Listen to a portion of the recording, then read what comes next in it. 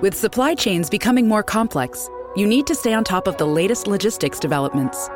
So if you work with logistics, you need the Beyond the Box podcast from Maersk. It's the easy way to keep up to date with everything from digital disruption in logistics to the need for supply chain resilience in today's market. Find out more and keep ahead of the game with the Beyond the Box podcast on logistics insights at maersk.com/insights. What to do if your best friend stole your business and his name is Bill Gates and your name is Steve Jobs. Exactly. This is Founder Wisdom, where we'll answer that question by distilling advice from our founders or just interesting stories that we've stumbled upon in our reading. Then we'll show you how we are applying that knowledge ourselves and how our founders are breaking it down. I asked Asha Wilkerson, what the heck is happening in this story? And she will break it down right after I finish. Hello, Asha. Hi. Do you want to quickly introduce yourself in like a sentence? Sure. Just one sentence. Okay. My name is Asha. Only one sentence. My name is Asha Wilkerson. I am an attorney and a community college educator in Oakland, California.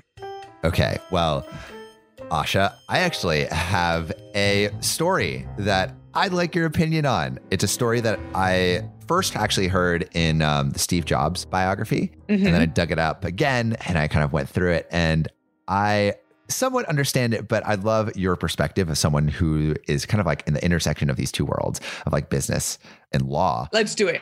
I'm excited. Love story time. Yes, story time with Sam and Asha. Okay. It's March 17th, 1988. And that was the date that Apple sued Microsoft for stealing 189 different elements of its Macintosh operating system to create Windows 2.0. This was just the beginning. This is the beginning of the war between these two computer giants that would rage for almost a decade. But actually, I don't know if you remember this or know about this, but like Microsoft and Apple kind of started out as friends. Just like a bit of background. So Microsoft acted as a developer for Mac. So they were like creating, like applications and such. Like, do you know any of the big Microsoft applications? Like Word and Excel and like those that you're talking about? Yes, like Word and Excel. Exactly. Yeah. And so like, because they were a developer, Microsoft got like behind the scenes access to look at the development of the Macintosh before its 1984 release. Macintosh, the computer for the rest of us. And it's like, so far, all by the book, it's all fine. The development of Macintosh by Apple has been paralleled by the work of leading software developers. It's a great machine. I was enthused. Microsoft doesn't work with new hardware very often, but we put a team of people on it from the beginning, and we're planning that over half of our retail sales next year will come from Macintosh software. But this is where things get a little bit shady. And like, I feel like Bill Gates, like, is like this really cool guy now. He was kind of like a dick in the 80s. So was Steve Jobs, but we like his products.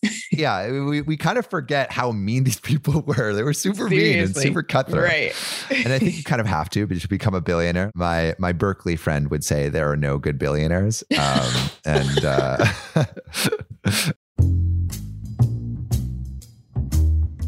Bill Gates is like, that's super cool. Give that to me. You should license it. You should license the Macintosh operating system so other people can use it because it's like a super sick design. And Scully, who was the CEO at the time, was like, I don't know about that. And then there was this Apple exec who was like, no freaking way. There's no way that Microsoft is going to steal or take the thing that we're known for. Right.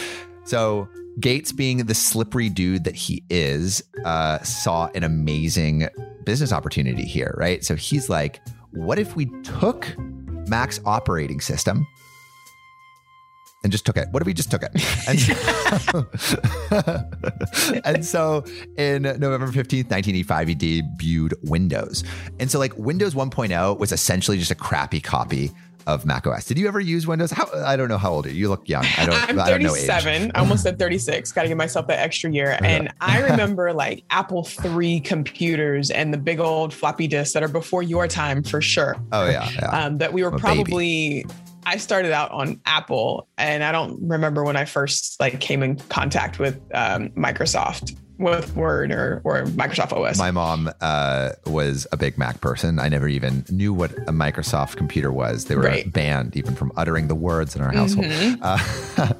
And basically, like, Windows 1.0 is crappy, at least compared to the Mac OS. Like, one of the big features of it was that you could have Windows, because Windows. But the thing with Mac is you could have overlapping windows, whereas like actual Windows, you could not. So that was like some of the like slight differences, but there was just a bunch of like eerie similarities to the point where Scully was like, dude, what the fuck? Like, I can't believe you copied us.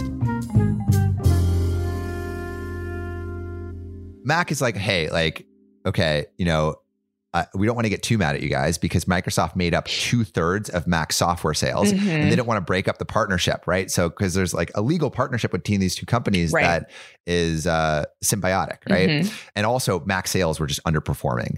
So they didn't really know what to do, but Scully was still mad. And eventually they work it out. So they're like, okay, in November 21st, 1985, they sign a deal where Gates is like, hey, we'll continue writing software for Mac. We'll license your software or your OS, and like, problem solved, right? But yeah, not quite. Not quite. not quite. So Windows 2.0 arrived and it looked even more like Mac's OS, and Scully's like, okay, I'm done with this shit. I'm suing Microsoft. Right. And like, the thing is, and like, this is where I'd want your opinion, is like, it seems like this is the right move for Apple to do. Like, Microsoft is somewhat blatantly stealing their intellectual property and, what they're known for. But the thing that this actually did is they did a whole court case, right? And the judge, who was this guy named William Schwartz, ruled that the existing license, the one that they did back in November 21st of 85, was fine. Basically, in other words, Microsoft, hey, you guys did nothing wrong.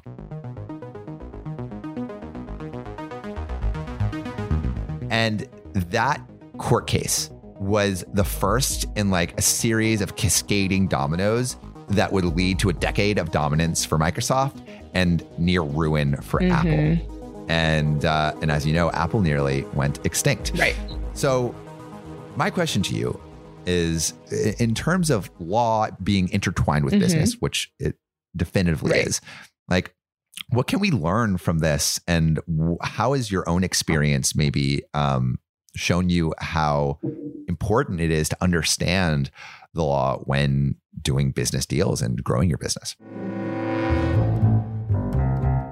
Yeah, absolutely. I think it's a really good question. So first thing that I think about is that you cannot prevent every single possible bad outcome from happening, but you do want to be in the best position possible if someone does sue you, if someone does steal your property, if someone says that you have breached the contract. But even if you have that contract there, that licensing agreement, or your intellectual property protected in a copyright or a trademark, it doesn't mean that someone's not going to try and take it. Right. So the first thing is to really understand what are the legal structures or strategies that you can put into place to really protect yourself. What's most important, what makes up the essence of your business.